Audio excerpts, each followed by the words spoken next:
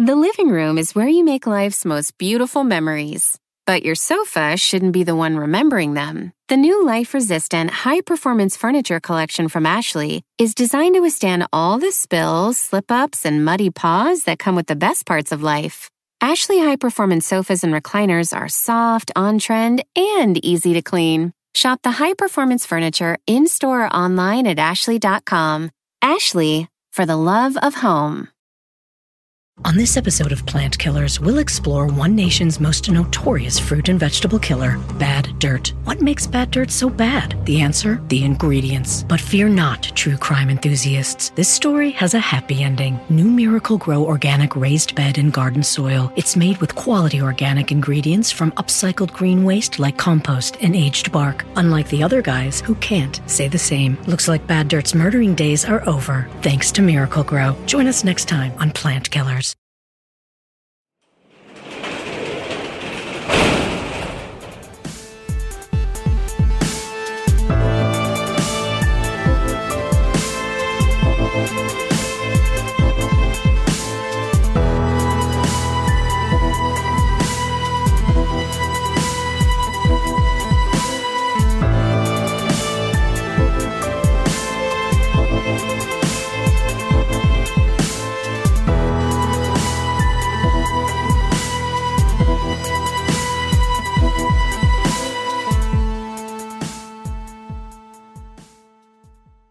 Welcome to True Crime Garage. Wherever you are, whatever you are doing, thanks for listening. I'm your host, Nick, and with me, as always, is the man that's been stuck in the upside down. He is the captain. Thank you. It's good to be seen. It's very good to be seen after all the binging I did this weekend on Netflix, and it's good to see you.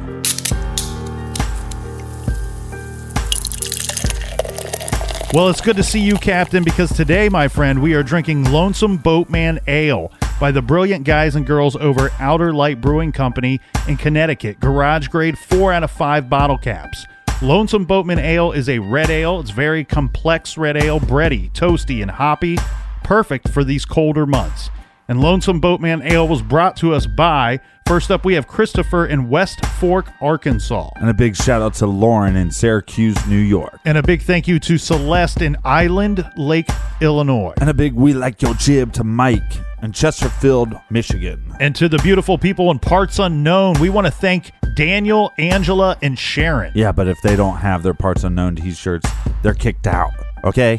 I'm locking the doors. If you don't have a shirt and your ID badge and at least some shoes on, no open-toed sandals, spreading fungus, you're kicked out of Parts Unknown. All right, get your shoes on. And last but not least, all the way from the Gold Coast, we have Paul in Pacific Pines, Queensland, Australia. So cheers, mates, and thanks to everybody for filling up the fridge for this week's show. If you want to buy the Captain around or you want to buy the Nick around for next week's show, go to truecrimegarage.com and click on the donate button. Or maybe you want to buy the Colonel around. Who's that? Anyway, everybody gather around, grab a chair, grab a beer. Let's talk some true crime.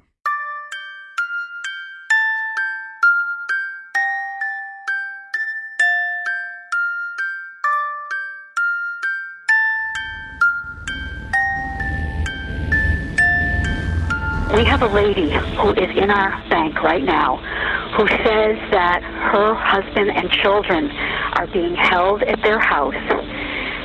The people are in a car outside the bank. She is getting $15,000 to bring out to them that if the police are told, they will kill the children and the husband. They have their faces covered. She is petrified. They told her they wouldn't hurt anybody if she got back there with the money. She believes them. I think she's walking out now.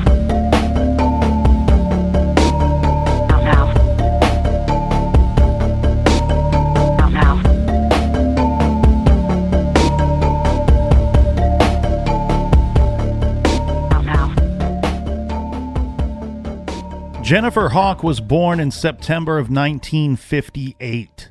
Now, in 1985, she met William Pettit, who was a third-year medical student at the University of Pittsburgh. He went by Bill. We'll call him Bill. So Bill was tall. He was a tall guy, 6'4". He played basketball in high school and his freshman year in college. before deciding to focus on his studies. So the two met. Jennifer, a new nurse, and Bill was on pediatric rotation at Children's Hospital. Their first date, this was a very casual one with dinner and drinks. Bill brought his parents along for the date. Well, that's a move you don't normally see. Yeah, not a common thing here. Meet my parents. I guess this was not a planned move. This wasn't Bill like trying to take this first date, this early relationship immediately to the next level. I guess Bill was from, even when he was a child, but more so as an adult, he was very close with his mother and father. Maybe too close, some said. Well, to the point where they were good friends. Right.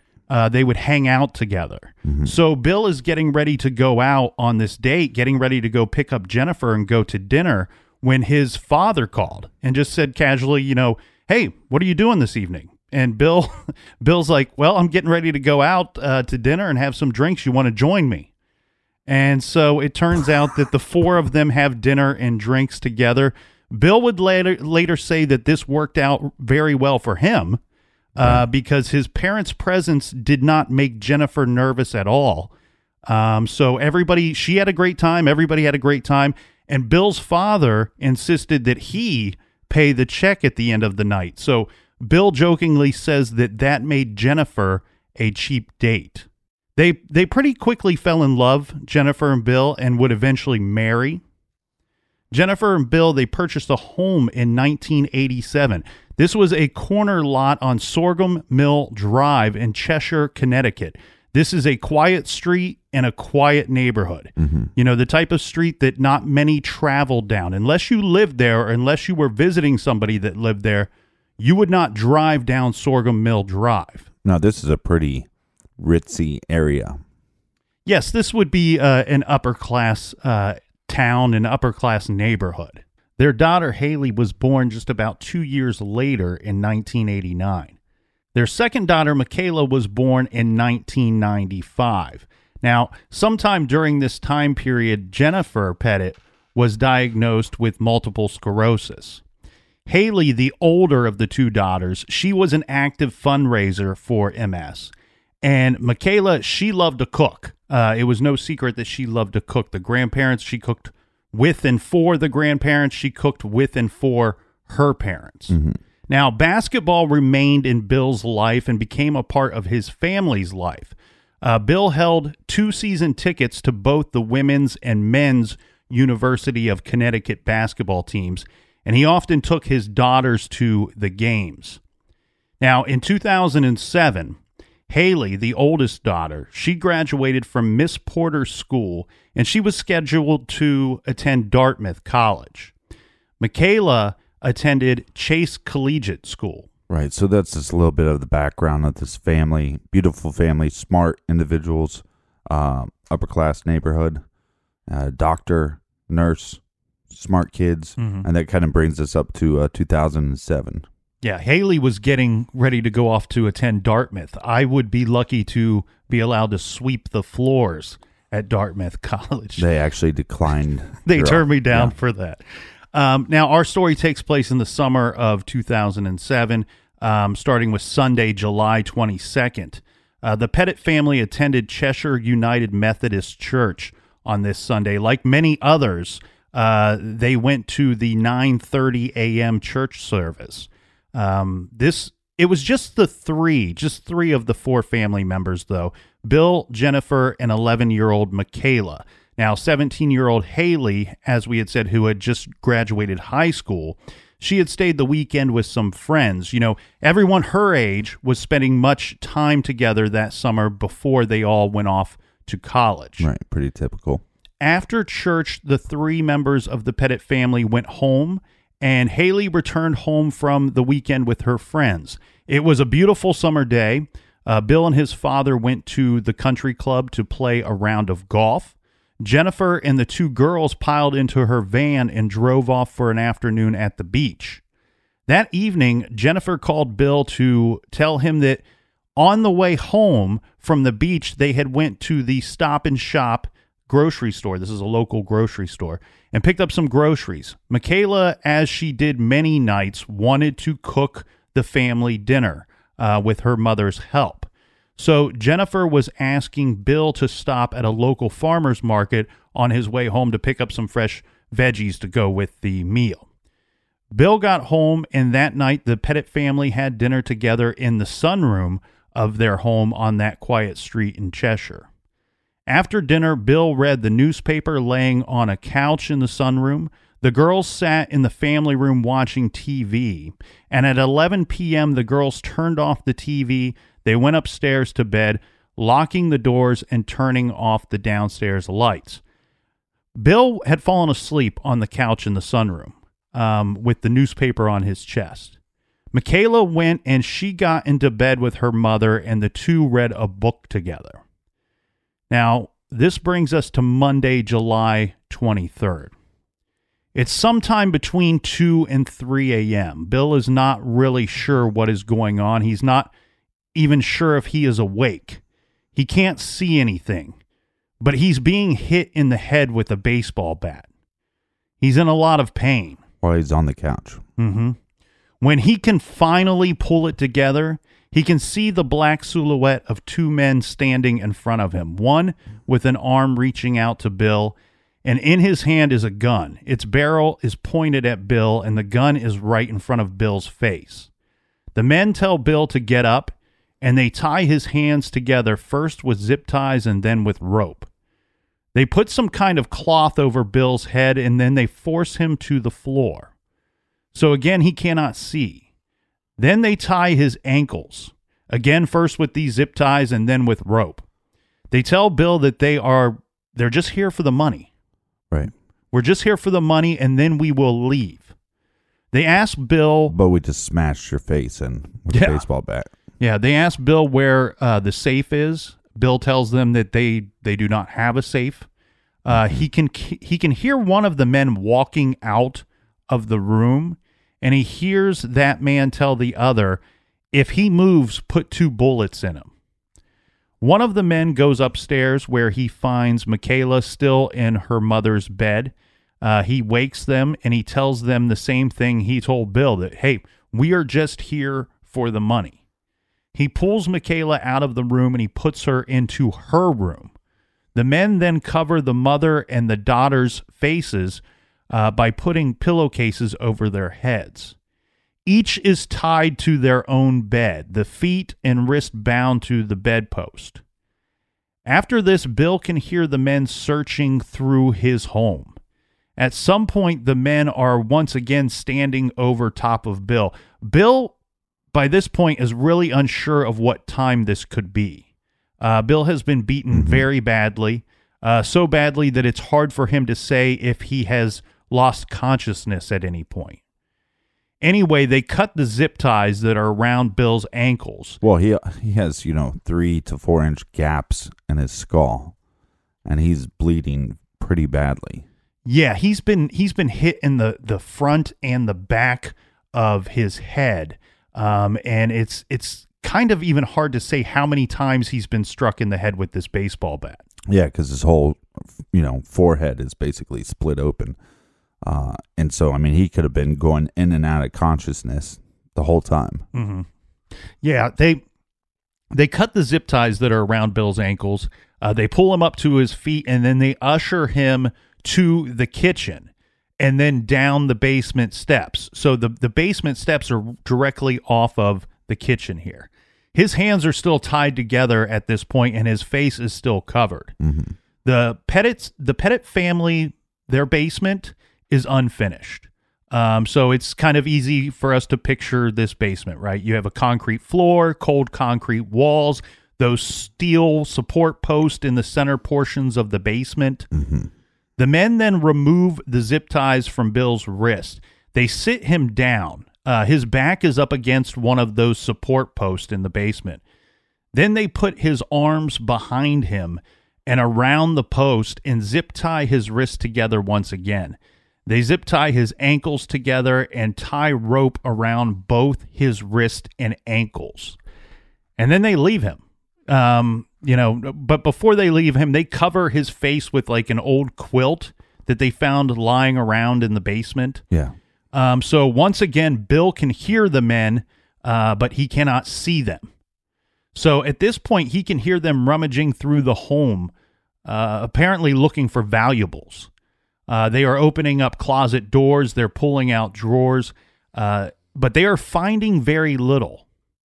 Bill is trying to figure this whole thing out. He gets the idea that he should start moving up and down on the pole. He wants to create friction against the rope and the zip ties that are on his wrist. Mm-hmm. Here's what he can figure out, right? Bill has no firearms in the home, and he didn't have zip ties or rope in his home. So those items he could figure out that the men had brought with them. The bat that the men used to beat Bill in the head, he believed probably had belonged to him, that they had found it someplace before they had attacked him. Right. At some point, he can hear birds singing and chirping outside. Bill knew that this meant that at that point, it would have been about 4:45 a.m. in the morning. Mm-hmm. He then hears something in the basement click on. This is the irrigation kicking on. So he knows that the irrigation at his home comes on at 5:30 a.m. Remember, Bill has lived here for about 20 years. So even though he's in this concussed fog, he's doing his best to try to figure this whole strange and painful situation to which he woke to. He's trying to figure this thing out. Right. So he's doing his best to monitor the situation, even though he is bound and helpless in his own basement. And by now he has lost a lot of blood, and he's very weak at this point. Well, and also if anybody's been cuffed with, ties before, I mean, that cuts your wrist really bad. So even though you're trying to create that friction against the pole to release yourself, it's probably cutting up your wrist pretty bad. Well, at some point, he can hear his wife speaking with the men. This means Bill believes them to be in the kitchen, as he could not hear them before, and the kitchen is the closest room to Bill. Now, we said that the burglars had not made the big score as they had thought. I mean, you got to picture this situation. Like the captain said, this is a nice neighborhood. This is an upper-class neighborhood. This is a big home. It's a little bit beyond nice. Yeah, so when you view the home from the outside, these guys are thinking, there's diamonds and gold and stacks of cash inside. Well, if you look at a lot of the average houses in Cheshire, mm-hmm. It's like it almost looks like somebody built a house and then they built another house and then they connected them. That's the normal size of houses there. You know what I find funny here, and well, not funny is not the right word, but maybe unique is the better word. Bill, he's a very successful doctor, right? Mm-hmm. He's considered like a specialist in diabetes, especially for the area. His wife, a nurse, she may have become a stay-at-home mom at some point. I'm not certain. And then we have the kids who are very smart kids. And the thing is, though, even though we have two very successful, smart parents, yeah, they seem to me to be pretty modest and reasonable people. Like they don't seem to be. They're not living above their means. They don't have a bunch of fancy possessions. Right. The house is not extravagant. These seem to be very down to earth, successful people. The house is still pretty big, though. It is a nice one. It's not, but like I said, the normal house in Cheshire is like a house connected by another house, mm-hmm. and that would be your house. And their house was definitely modest compared to those. Well, they do have the well manicured lawn. They have the nice landscaping outside, which I believe Jennifer, Bill, and the kids spent time on those things together as far as the upkeep of their home. Now, so we had said that the burglars had not made the big score that they were hoping for.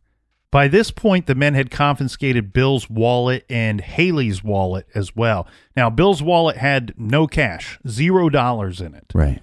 Haley's, she's the oldest daughter, had $103 cash and a bunch of small gift cards to like local stores and shops. These she had received as presents for her recent graduation. The two had also found a big jar full of change, and they had emptied the jar into a bag so they could take it with them. So a pretty pathetic score for these two house burglars. So we said that Bill could hear his wife Jennifer speaking with the two men. She is calmly and politely telling the men that if they are going to go to the bank, she would need to get her purse for her identification, and she would also need her husband's, Bill's checkbook. Right. So the burglars had ransacked the house, finding very little, right? But one thing they did find was a bank book. Right. And according to the bank book, the Pettits had an account with about $30,000 in it. The two men had decided on a plan that at 9 a.m., the bank would open. And after the bank is open, one guy is going to drive Mrs. Pettit to the bank where she will withdraw $15,000. And this is at what time? That they've come up with this plan? Right. I do not know what time this is. But it would have been after 5:30 a.m. when Bill heard the irrigation click on. Right. So for whatever reason, the two of these guys that have broken into the home and terrorized this family, they come up with this number of $15,000 that they're going to withdraw from the Pettit's bank account with Mrs. Pettit in tow when the bank opens up at 9 a.m.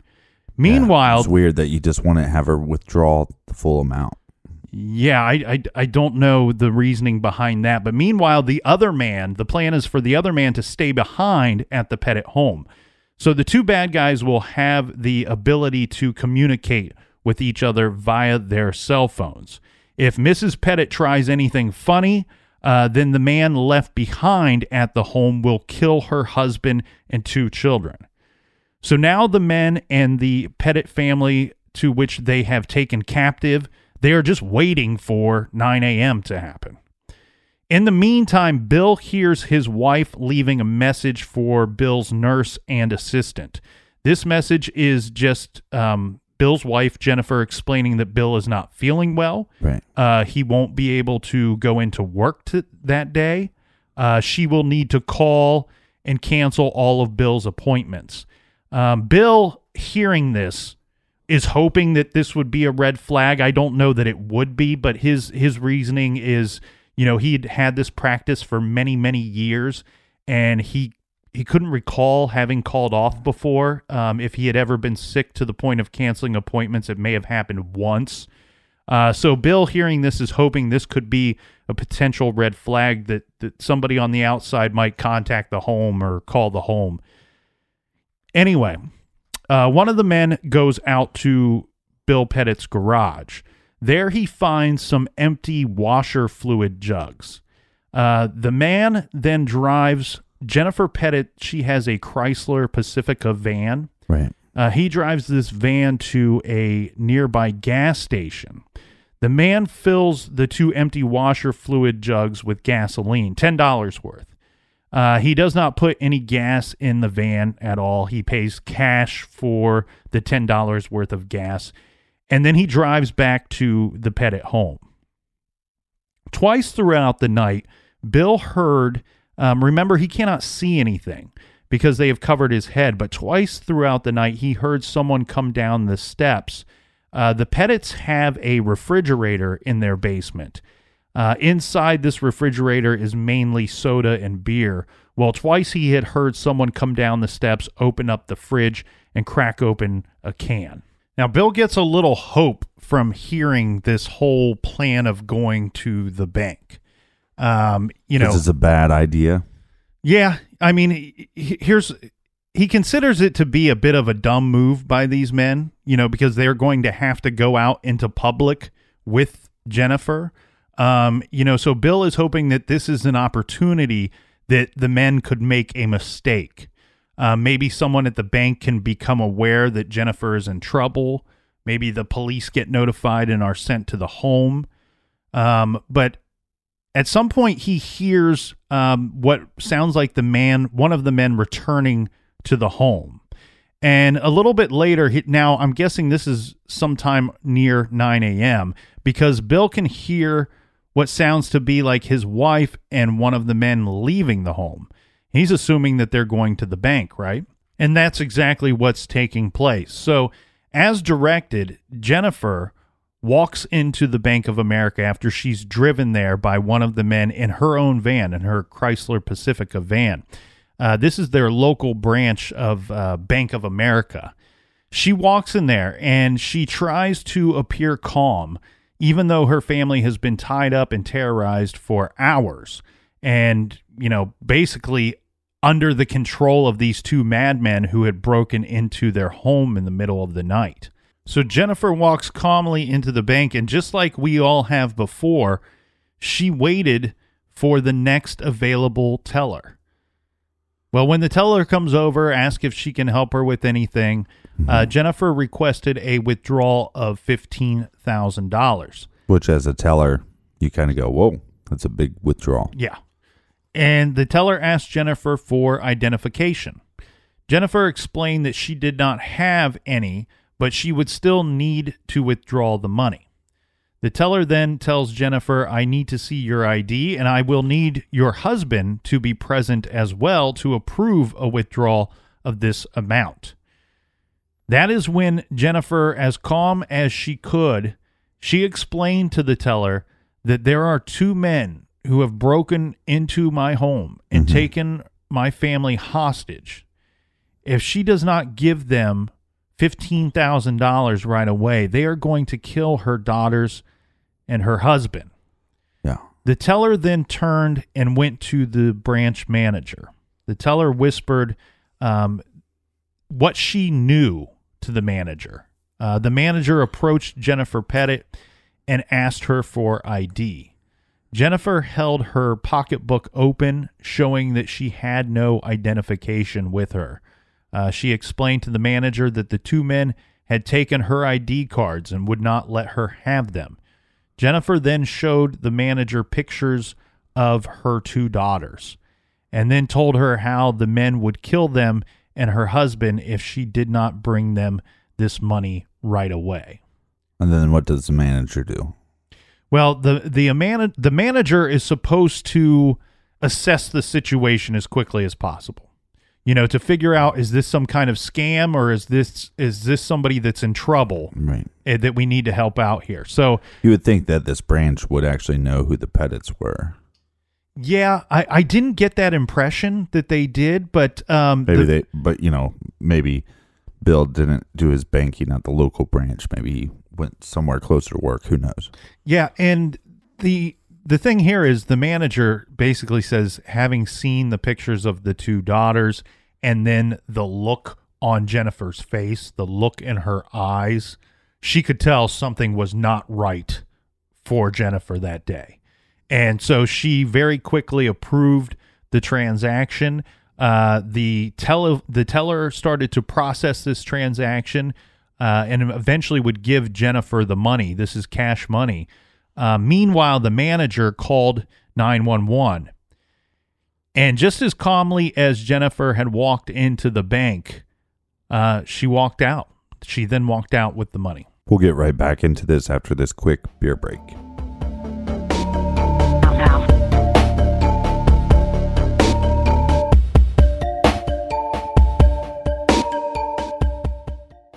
The evidence keeps pouring in. At this point, the facts are undeniable. It's an open and shut case. Monopoly Go is the most fun you can have in a mobile game. Everyone is still talking about Monopoly Go, for a good reason. It is an absolute hit. Millions of people pass Go every day because this game is always bringing something new to the table. Like countless crazy tournaments you can join with your friends as partners or teams. Or timed events offering bonuses like massive multipliers or rent frenzies to help you get huge rewards.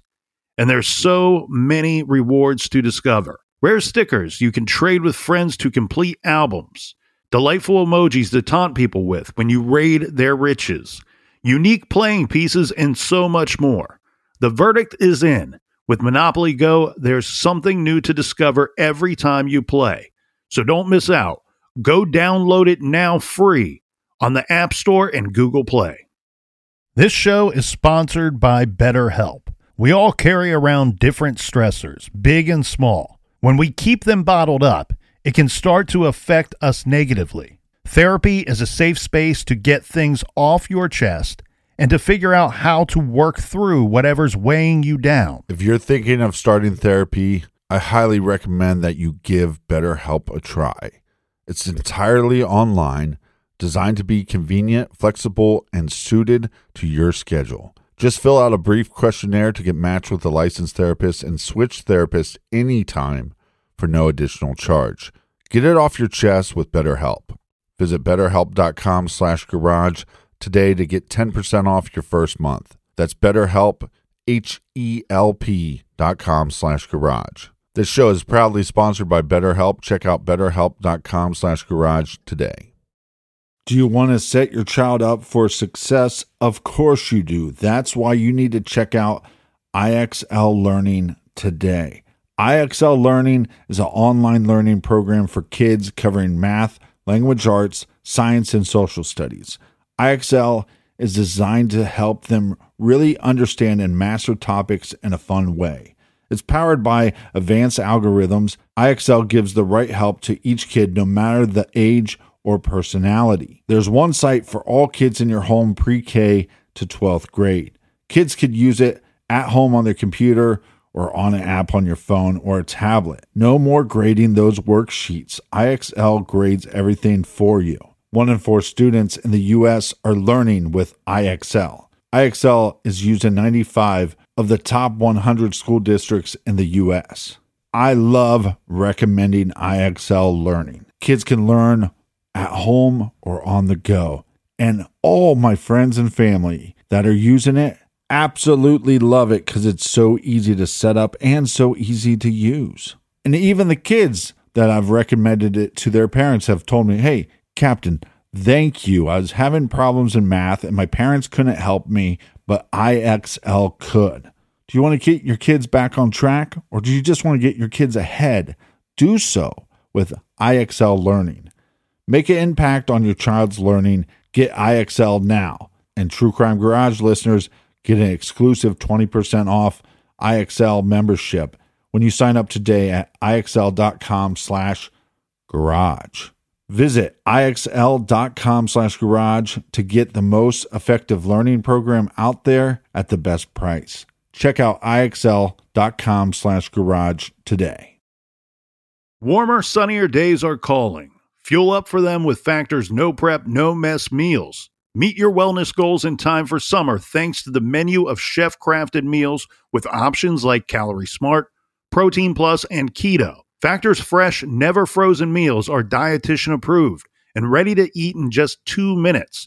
So no matter how busy you are, you'll always have time to enjoy nutritious, great tasting meals. With 35 different meals and more than 60 add-ons to choose from every week, you'll always have new flavors to explore. Crush your wellness goals this May with dietitian-approved meals and ingredients that you can trust. Make your day delicious, from breakfast to dessert. Stay fueled with easy, nutritious options. Treat yourself to restaurant-quality meals that feature premium ingredients like filet mignon, shrimp, and blackened salmon. I am new to Factor, and I have been loving every minute of it. I have a problem, and it's called lunch. Some days I need to pack a lunch, and some days I work from home. Whether I'm at home or whether I'm on the go, Factor is fueling my lunch from now on.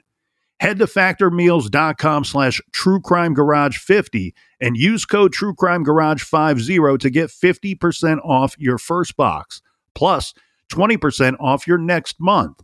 That's code truecrimegarage50 at factormeals.com/truecrimegarage50 to get 50% off your first box, plus 20% off your next month while your subscription is active.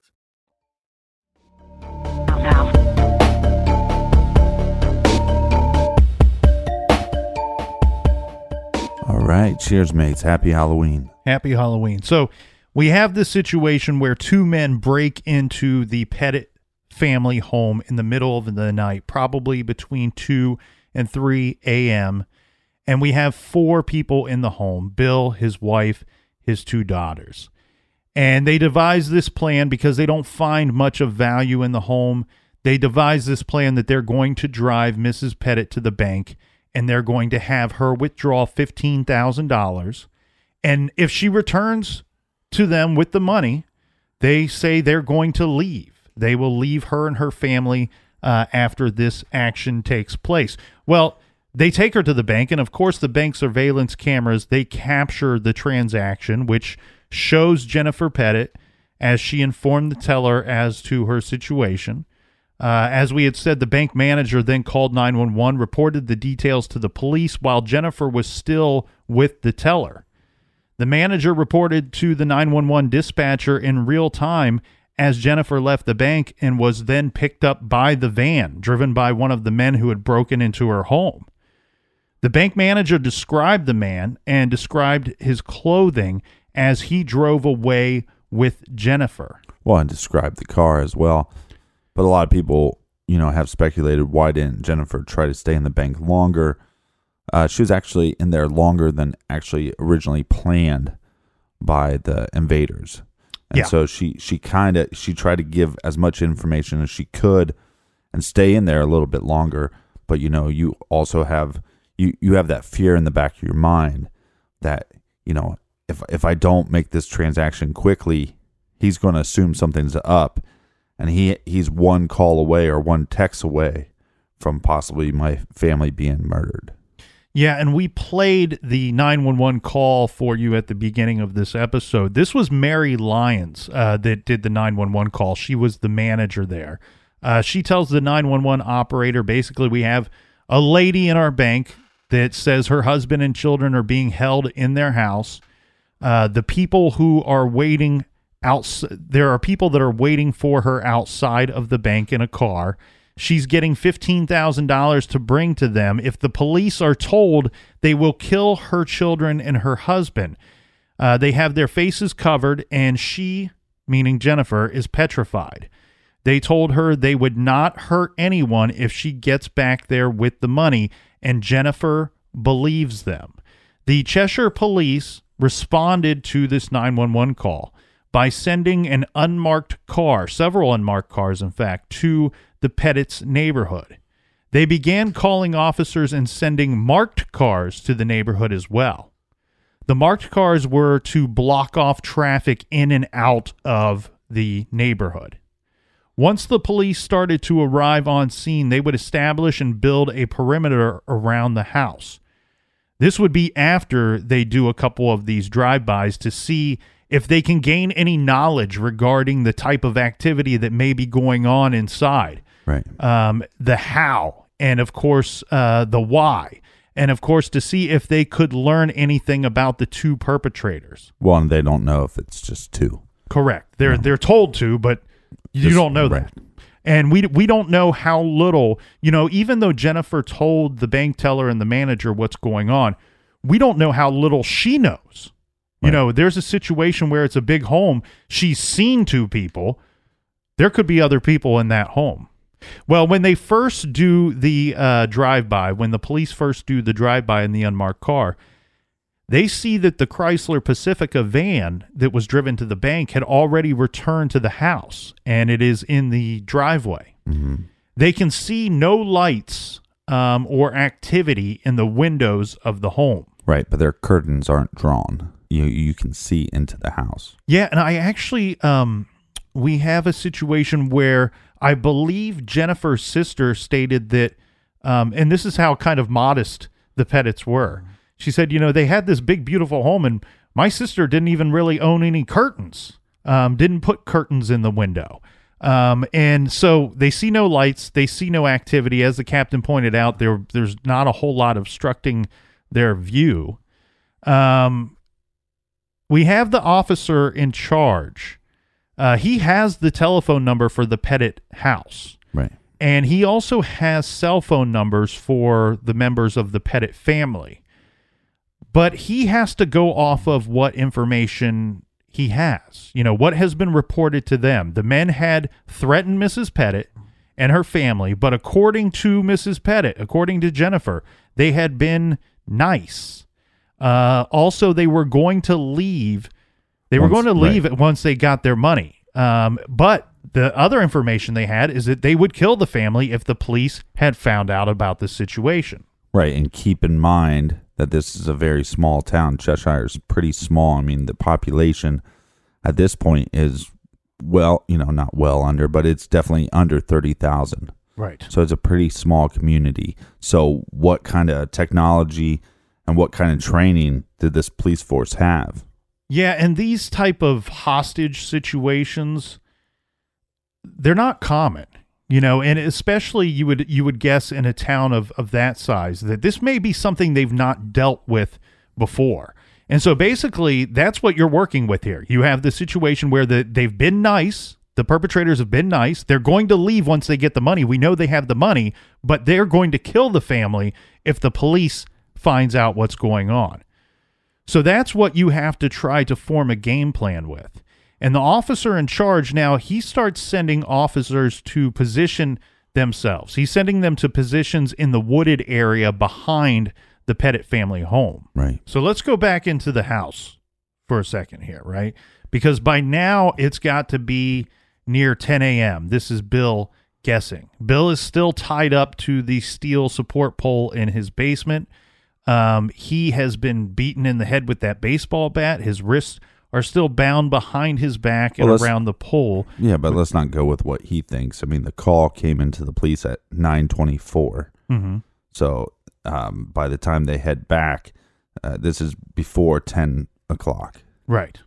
And he's still tied up with those zip ties and the rope.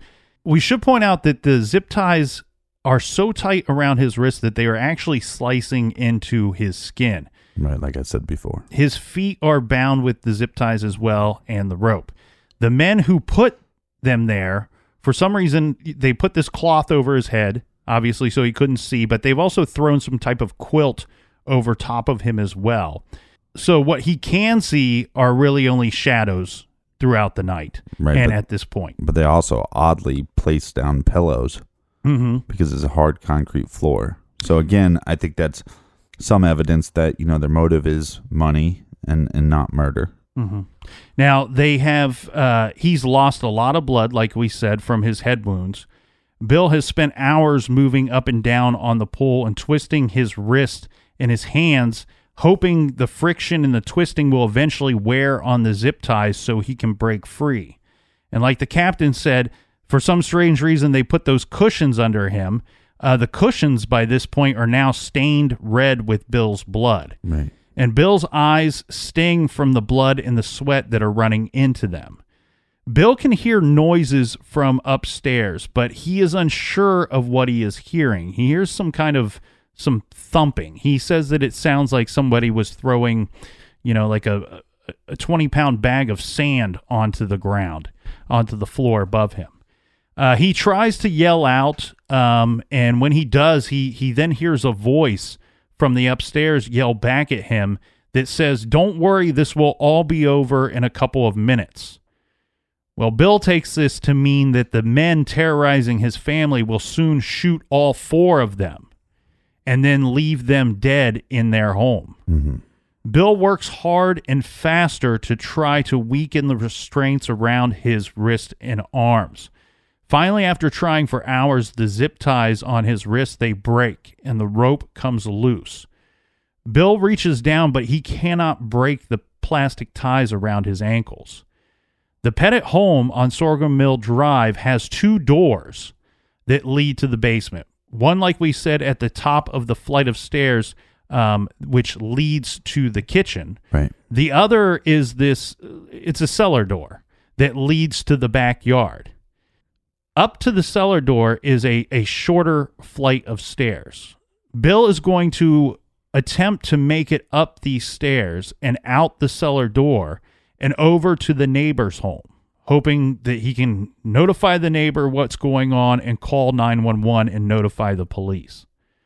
Bill goes over to the stairs, and one step at a time, He pulls himself up and then pushes open the cellar door. By this time, it's raining outside. He swings his legs onto the lawn, and then through a series of rolling and crawling, he somehow makes his way. This is just a little more than 50 feet away from this door over to his neighbor's home, his neighbor Dave. Now, Bill's still lying on the ground. He pounds on Dave's garage door. After several attempts, the door finally opens, and there's Dave. Dave has known Bill for like 18 years by this point. Remember, we said Bill lived in the home for 20 years before this incident took place. But Dave looks at Bill, and he cannot recognize him. Bill is so badly beaten and covered in blood that Dave shouts at Bill, "Can I help you? Can I help you, sir?" And Bill, louder than Dave, yells back, "Dave, it's me. Dave, it's me. It's Bill. It's Bill. Call 911. Call 911. Now, remember, by this time, we have police officers that are stationed and positioned all around the Pettit home and throughout the neighborhood. Right, so I assume some of these officers actually saw Bill coming out of the house. Yeah. One of them who has been watching the Pettit home, I'm not sure if it was one from the street or from behind a tree in the backyards of the homes. I think it was the backyard of Sorghum Mill Drive. He approaches the two men, this being Bill and his neighbor Dave. He approaches the two men with his gun drawn, aiming the gun at the bloodied man, Bill, on the ground. And the officer orders Bill to stay down. And then a second officer appears out of the rain. One of the officers shouts at Bill, "Who is in the house?" To which Bill replies, "The girls." The officer yells again, "Who is in the house?" And Bill yells back, "The girls. The girls are in the house." Right, and this, I think, shows lack of training. Well, very quickly after this takes place, a call on the police radio reports that there is a man at the neighbor's home yelling, and it's believed that the man is from the Pettit house. Right. Now, the officer in charge, he's stationed close to and with a good view of the Pettit home. He hears this call go out on his radio. He's actually reaching for his radio to request more information when he sees someone fleeing the Pettit home, running with a bag in his hand toward the van in the driveway. And another call goes out on the police radio announcing that the suspects are on the move. The officer in charge then sees a second man wearing a hat fleeing the home. The younger, thinner suspect gets in the driver's side, and the older, heavier suspect gets in the passenger side of the vehicle. The driver slams the vehicle into reverse. This is the Chrysler Pacifica van, right, and the Pacifica goes flying, backing out of the Pettit driveway. Yeah, and I would just want to be clear that this is the Pettit's car. Yes, Jennifer Pettit's van that was driven to the bank by the perpetrators. Now they're fleeing in her van as well. But we have a couple problems happening here. So we have the suspects leaving in the Pettit's vehicle. We got to stop them. But cops also heard screams from inside the house, and also the house is now on fire. Yeah. And I don't know that all of the officers have recognized this by this point. The officer in charge says that he has not seen the fire. He's kind of focusing on this van at this point, which is right in front of him. And it violently backs out, at a very high rate of speed, backing out of the Pettit driveway and into one of the officers' cars. The police near the police vehicle, they draw their guns and they aim them at the driver and passenger of this van. The driver slams the Pacifica into drive mode, squeals the tires, and rushes from in front of the driveway down the street at a very high rate of speed and takes the corner ahead. The officers can no longer see the Pacifica, but they hear a loud crash. The two suspects had crashed the van into two parked police cruisers that had been set up to stop traffic going in and out of the neighborhood. Both of the suspects are forced to the ground. They're being asked by the officers who have guns on them who they are, what was going on in the house, who was in the house. And then the officers take the 2 suspects into custody. They make arrests there, and now they can focus on clearing the house. At 10:15 a.m., Bill Pettit's mother, Barbara, calls her husband. This is Bill Sr. She tells him that the alarm company from their son's house has called. The smoke detectors triggered this call. When no one at the home answered the alarm company, they then called the backup number listed, Right. which was Bill's parents.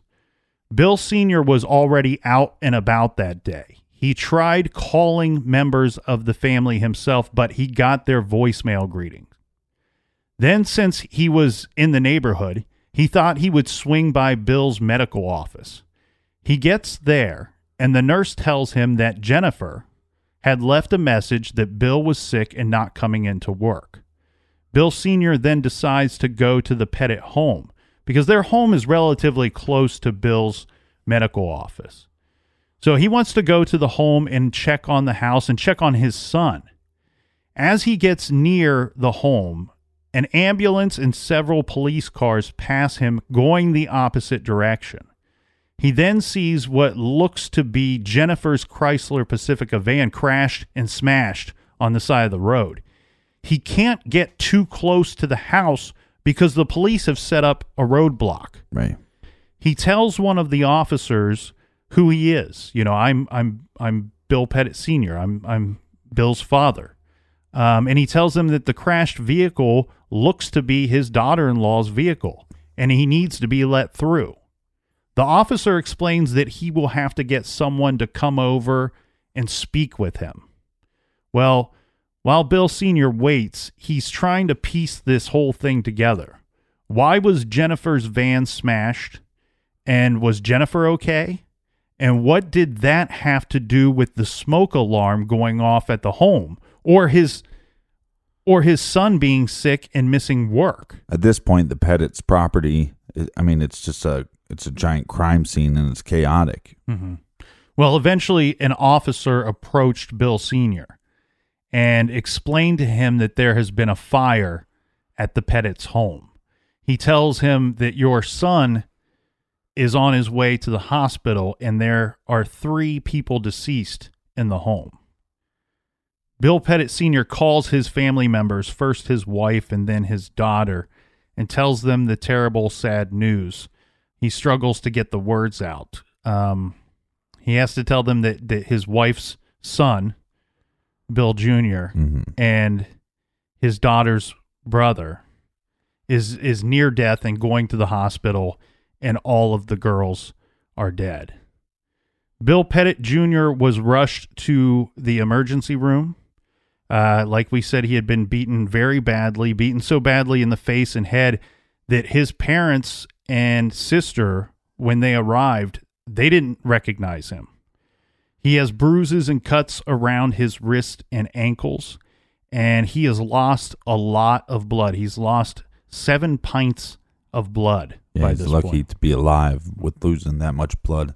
And then also just the gash. You know, he has some gashes on the back of his head, which you can't really see because of his hair, obviously. Mm-hmm. But it's the gash on the front of his face. I mean, it's, you know, not to make lightly of it, but when you think of somebody dressing up, you know, a Halloween costume or something, you know, putting a big fake gash on their head, that's what it looks like. Yeah. It's gruesome and it's big. Yeah, and in pictures of Bill shortly after this took place, like you said, you can't really see the damage done to the top or the back of his head, but you can see where there's large portions of his hair that is missing. You can tell that from the front pictures of him. And the best way to describe this wound to the front of his head is it basically runs from his hairline down to one of his eyebrows, and it almost looks like somebody put a zipper there. Right. And it's a terrible wound. Well, and then like we said, I mean, with these zip ties, you know, he was only bound for, you know, a handful of hours, but the amount of damage and bruising they did to him is pretty severe. Yeah, and some of that he had to do to himself to try to eventually be able to weaken them to the point where he could escape from his own basement. Yeah, and then his wife's family's going to show up, and I think one of the saddest things reading was, he loved his wife, and his wife's family shows up to see him in the hospital, and he's basically apologizing that he couldn't do any more to help, that he didn't stop him, that he left the house, and he wishes, like we said, there's 2 exits, one outside the house to go get help, to go to the neighbor's house, call 911, and the other option would have been to go upstairs and try to attack these. And again, you don't even know how many people. I mean, 2 guys beat you up, but you don't know that there's only 2 guys. And he was apologizing to them and wishing he could have done more. I mean, that would have been a sad situation. Yeah, and her parents, Jennifer's parents, explained to Bill that you don't have anything that you need to apologize to anybody for, and we are lucky just to have you. And thinking about that situation of Bill being in the basement, you have to, again, it's a similar situation where you have to think about the cops outside that are trying to build this perimeter. You can only go off of what very little information you know. Bill doesn't know what's taking place upstairs in his home. He doesn't know that his home is being surrounded by the police, that they've already been notified. Right. What he does know is this. At one point, there's a gun in his face. He has no firearms on him. He has, if they choose to use that gun, he has no ability of defending his family. And secondly, by this point, he's lost 7 pints of blood. He's extremely weak by this point. This is a guy that also suffered from low blood pressure. And we know losing that amount of blood is going to cause that blood pressure to drop and drop and drop and drop to dangerously low numbers. Right. And like I was saying before, he probably went in and out of consciousness multiple times and might not even realized it. Mm-hmm. And by this point, he's weak. He's been beaten upon the head. He can't get the ties off around his ankles. I think that the thought here, and it has to be the thought here, is that your best bet is to go and get some real help, because what kind of real help is Bill going to be able to offer other than that? Once he got upstairs, if he gets upstairs and he tries to defend his family, it's very easy for them to put one in his head, put a bullet in his head, and boom, that help ended right there. Well, and I think that's the big conundrum when it comes down to hostage situations anyways. Do you fight back? And does that cause more harm to yourself and to others? Or do you let it play out? Mm-hmm. And I think that's the question in every hostage situation. I think that's the question that the police have to face as well. Now, remember, Jennifer's van had been driven by the 2 men who had broke into the home, crashed into the 2 police cars that were blocking traffic. And thankfully, the police arrested those men. So now we have 2 guys in custody. The police arrested Joshua Karmasajewski, and he was the younger, thinner suspect that we said was fleeing from the house. Joshua was in his late 20s back in 2007, a career criminal in and out of trouble for most of his adult life. They also arrested Stephen Hayes. He was the older, more heavy-set one. Stephen Hayes was almost 20 years older than Joshua. They arrested both those men on that day, on Monday, July 23rd. Now, the damage that was done, as the captain had said, the home was very badly destroyed by this fire. Mm-hmm. There was a fire that was set in several rooms of the home. We have Bill Pettit Jr., who had survived this incident, and sadly his wife Jennifer and his daughters Haley and Michaela did not. Then the question becomes for the Pettit family, for the law enforcement, for the community, why did this happen, and what actually happened, and what is going to be the punishment for these 2 individuals? And what could have been done differently to stop this type of situation?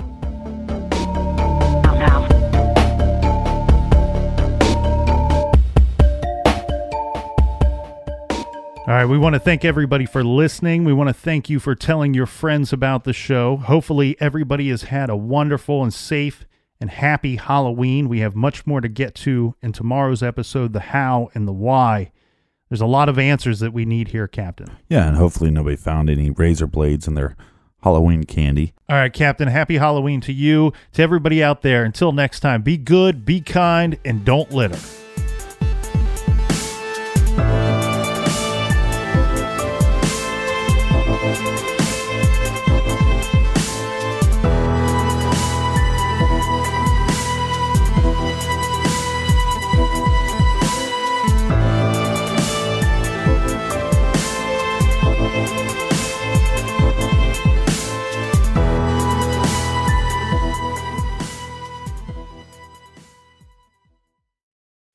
Hi, it's Martha Stewart. You know, I spend a lot of time thinking about dirt. At 3 a.m., at all hours of the day, really. What people don't know is that not all dirt is the same. You need dirt with the right kind of nutrients. New Miracle-Gro organic raised bed and garden soil is so dense, so full of nutrient-rich, high-quality ingredients. Miracle-Gro is simply the best.